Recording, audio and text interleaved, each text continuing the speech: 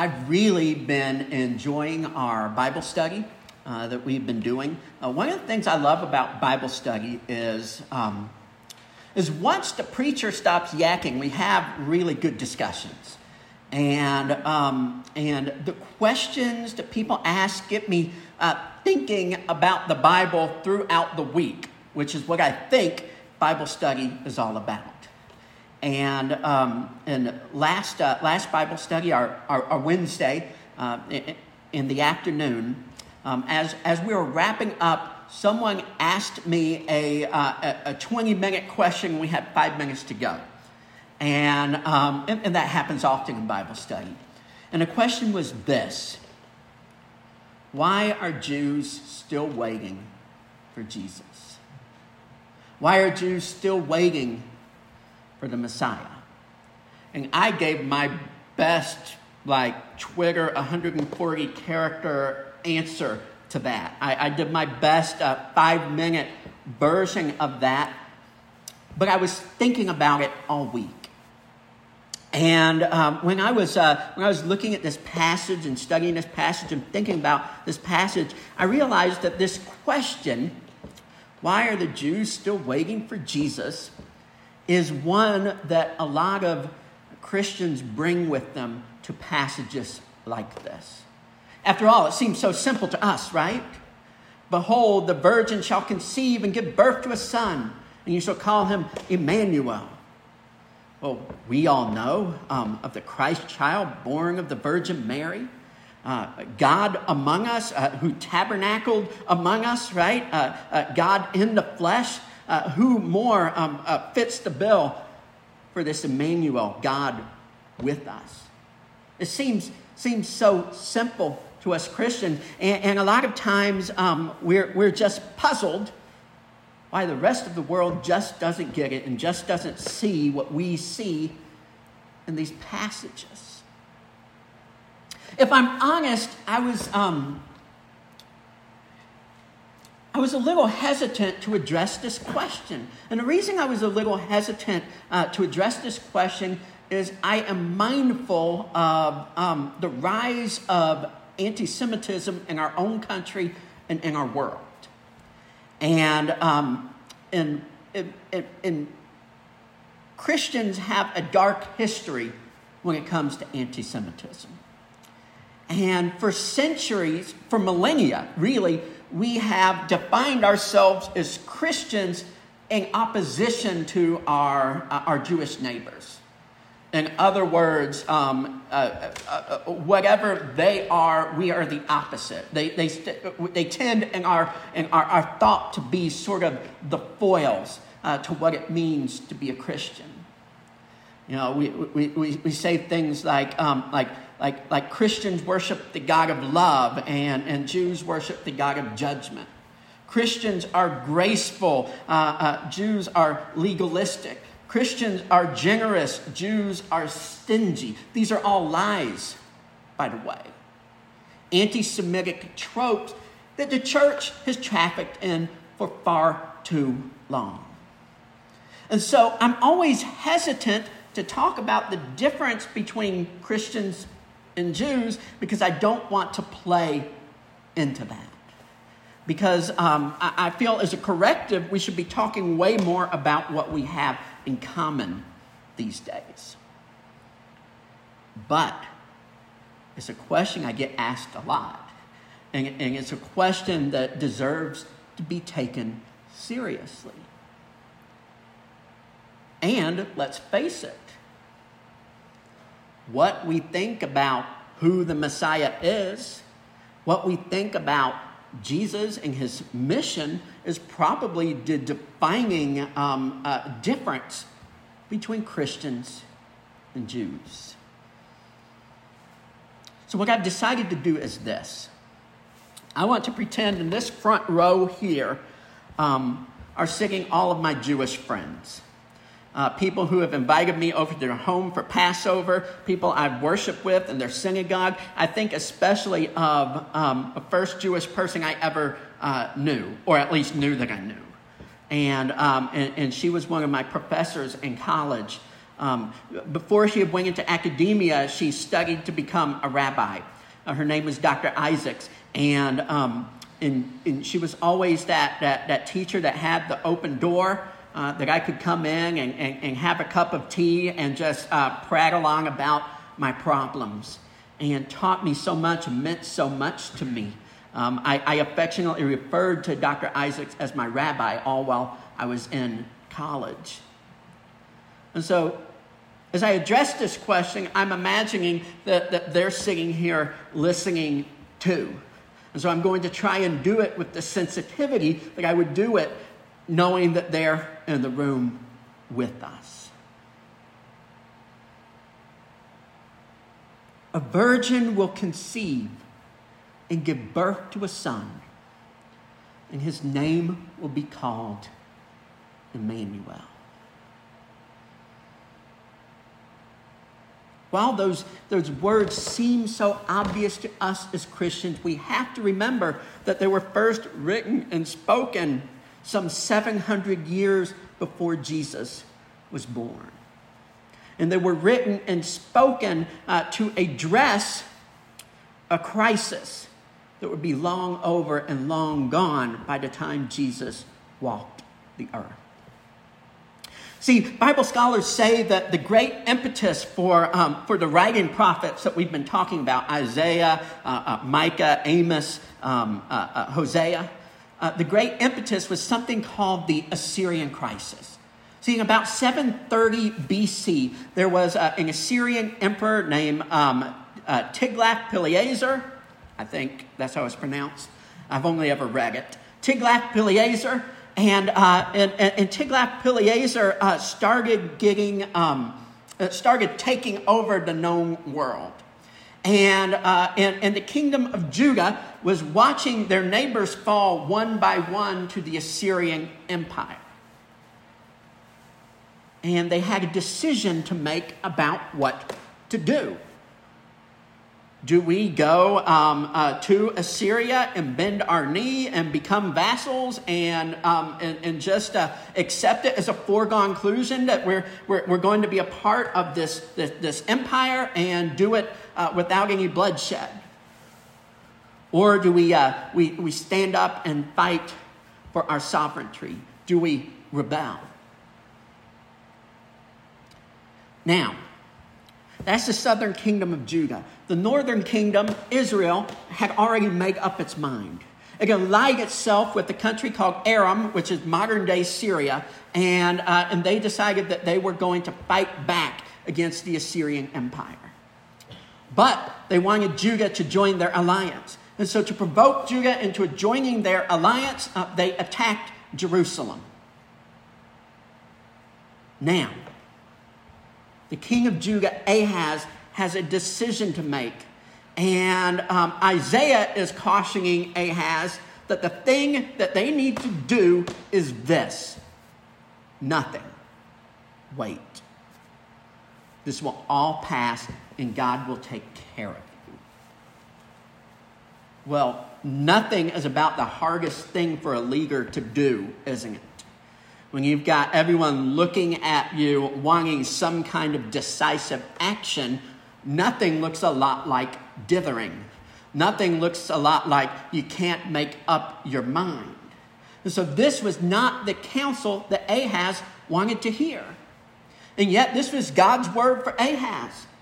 If you just hold your ground, if you just wait, God will take care of you. You don't have to bend your knee to the Assyrians. So Isaiah doubles down. He tells Ahaz to ask the Lord for a sign. So don't take my word for it. If you want to know that this is God's word for you, that you should wait and do nothing, ask the Lord for a sign. Anything in the heavens, anything under the earth. But Ahaz doesn't want a sign because Ahaz already knows what he wants to do and doesn't want God to get involved. But he couches it sort of in piety. He says, I couldn't ask for a sign. I will not put the Lord to the test. After all, that's what the Bible says, isn't it? And Isaiah says, not only are you trying my patience, you're trying the Lord's patience as well. I'll tell you what, I will give you a sign. Here is your sign from the Lord. There is a young woman. She has just conceived. She's going to give birth to a son. In 9 months, she'll name him Emmanuel, which means God with us. By the time that child is old enough to know right from wrong and to eat big people food like curds and honey, all this will have passed. The 2 nations that are attacking you will lie in ruins. Just wait. Well, Ahaz didn't just wait. He went and bowed his knee to the Assyrians, and that set off a chain of events that wound up in about 100 years, leading them to be exiled into Babylon.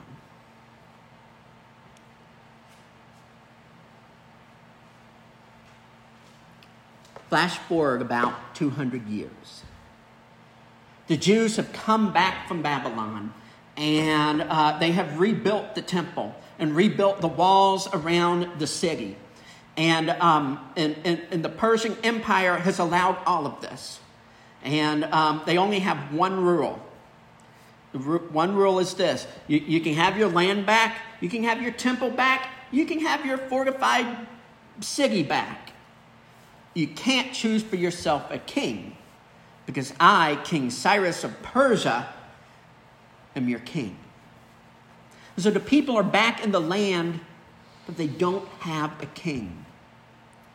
And they begin looking at all of these passages and all of these prophecies about kingship and wondering how in the world it applies to them today.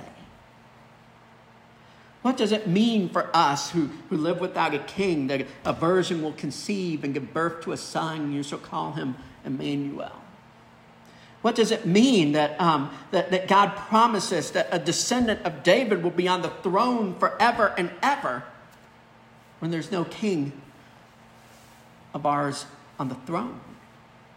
What do these prophecies about an age where people will beat their swords into plowshares and their spears into pruning hooks have to do with us when we're still in conflict with our neighbors?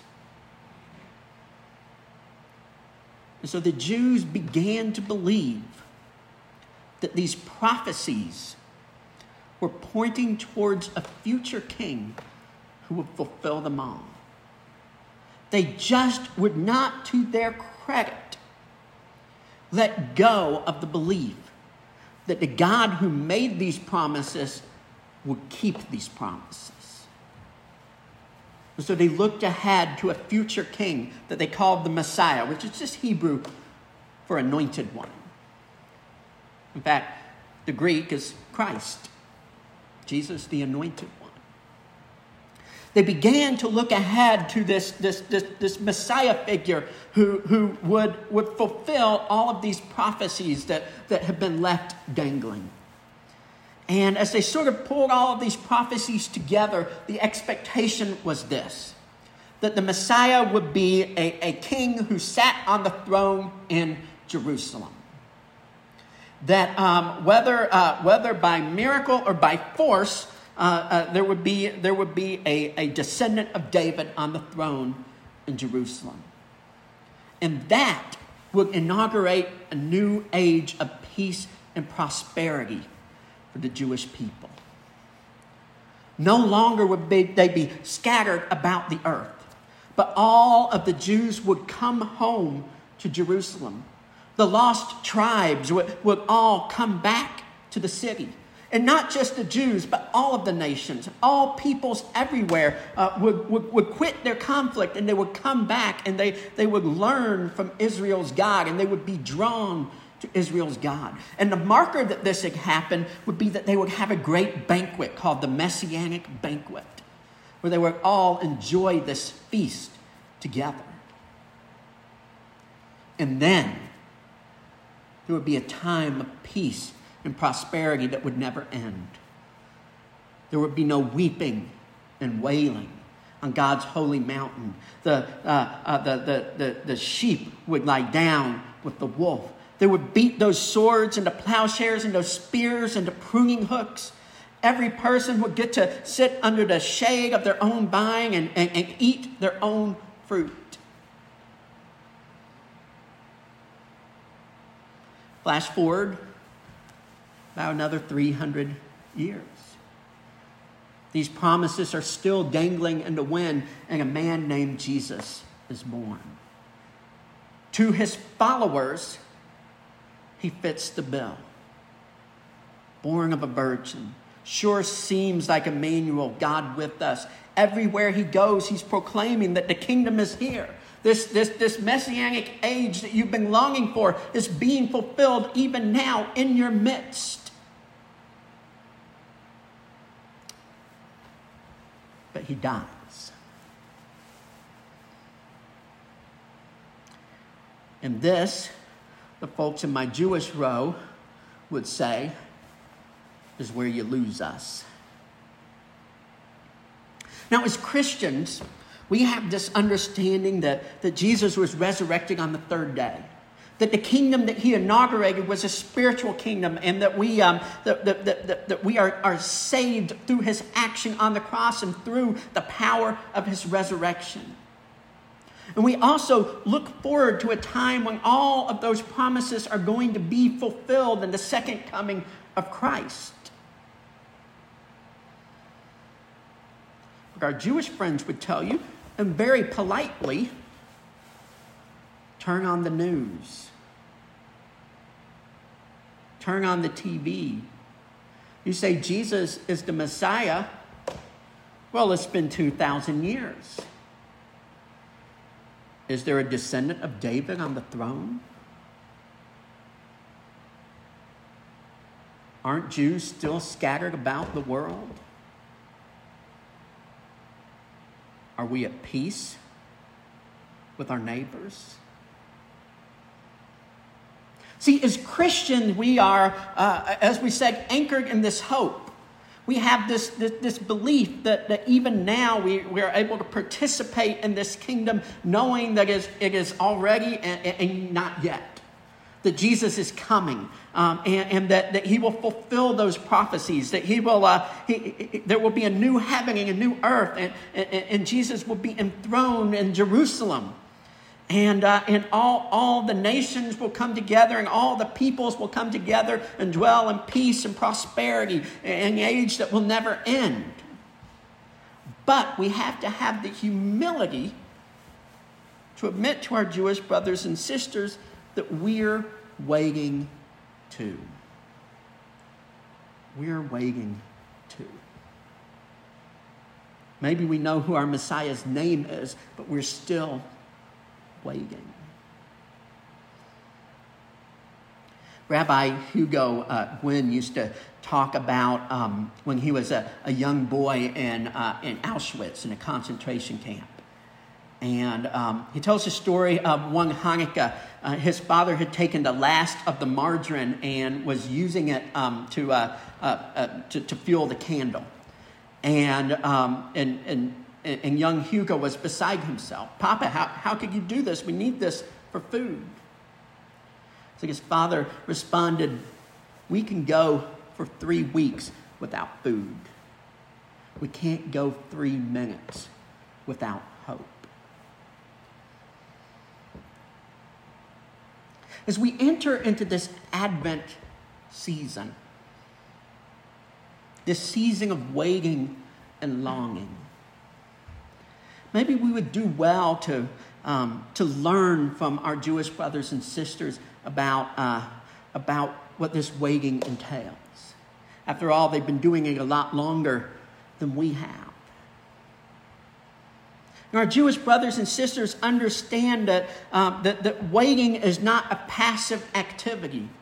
See, a lot of us as Christians, we're like that King Ahaz, right? And we don't want to wait, right? We see that as weakness and inaction. But Jews teach waiting as a positive virtue, a sign of obedience, They who wait on the Lord will renew their strength. They will rise on wings like eagles. They will run and not grow weary. They will walk and not grow faint.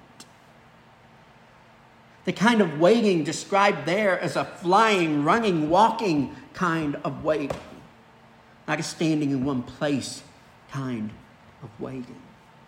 It's the kind of waiting that you do at Disney World, right?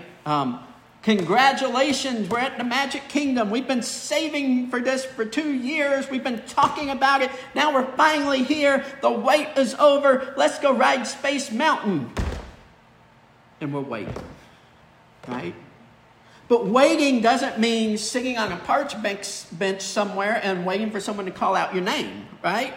Waiting means getting in line, right? And putting one foot before the other and making this slow, steady progress in the direction of the thing you're waiting on, right? Trusting all the while that the time that spent waiting will pay off.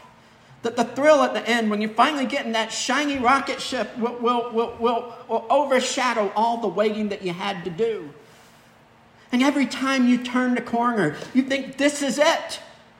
Right? This is the day of glory, and you turn the corner and it's just more lying and more switchbacks, right?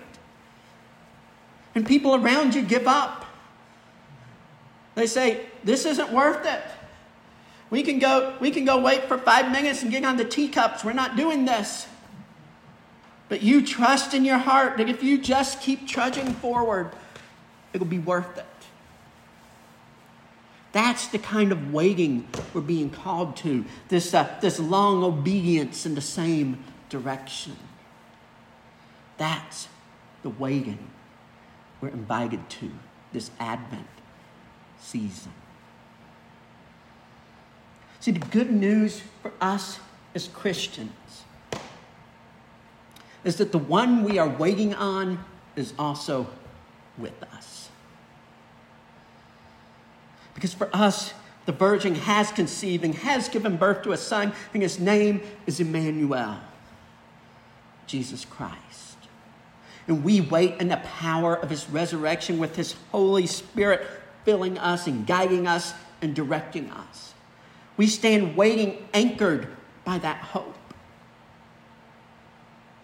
As we come to the Lord's table this evening, we do so knowing that we are just having a taste of that heavenly banquet. As we wait for the day that it is finally fulfilled and consummated. Now, I don't know if that would be convincing to my friends in the front row. Probably not. It's probably a reason I'm a Christian and they're Jewish. But I hope if they were here with us, they would take comfort in the fact that as they wait for a Messiah whose name they do not yet know, waiting with them are followers of Jesus Christ. In the name of the Father, the Son, and the Holy Spirit. Amen.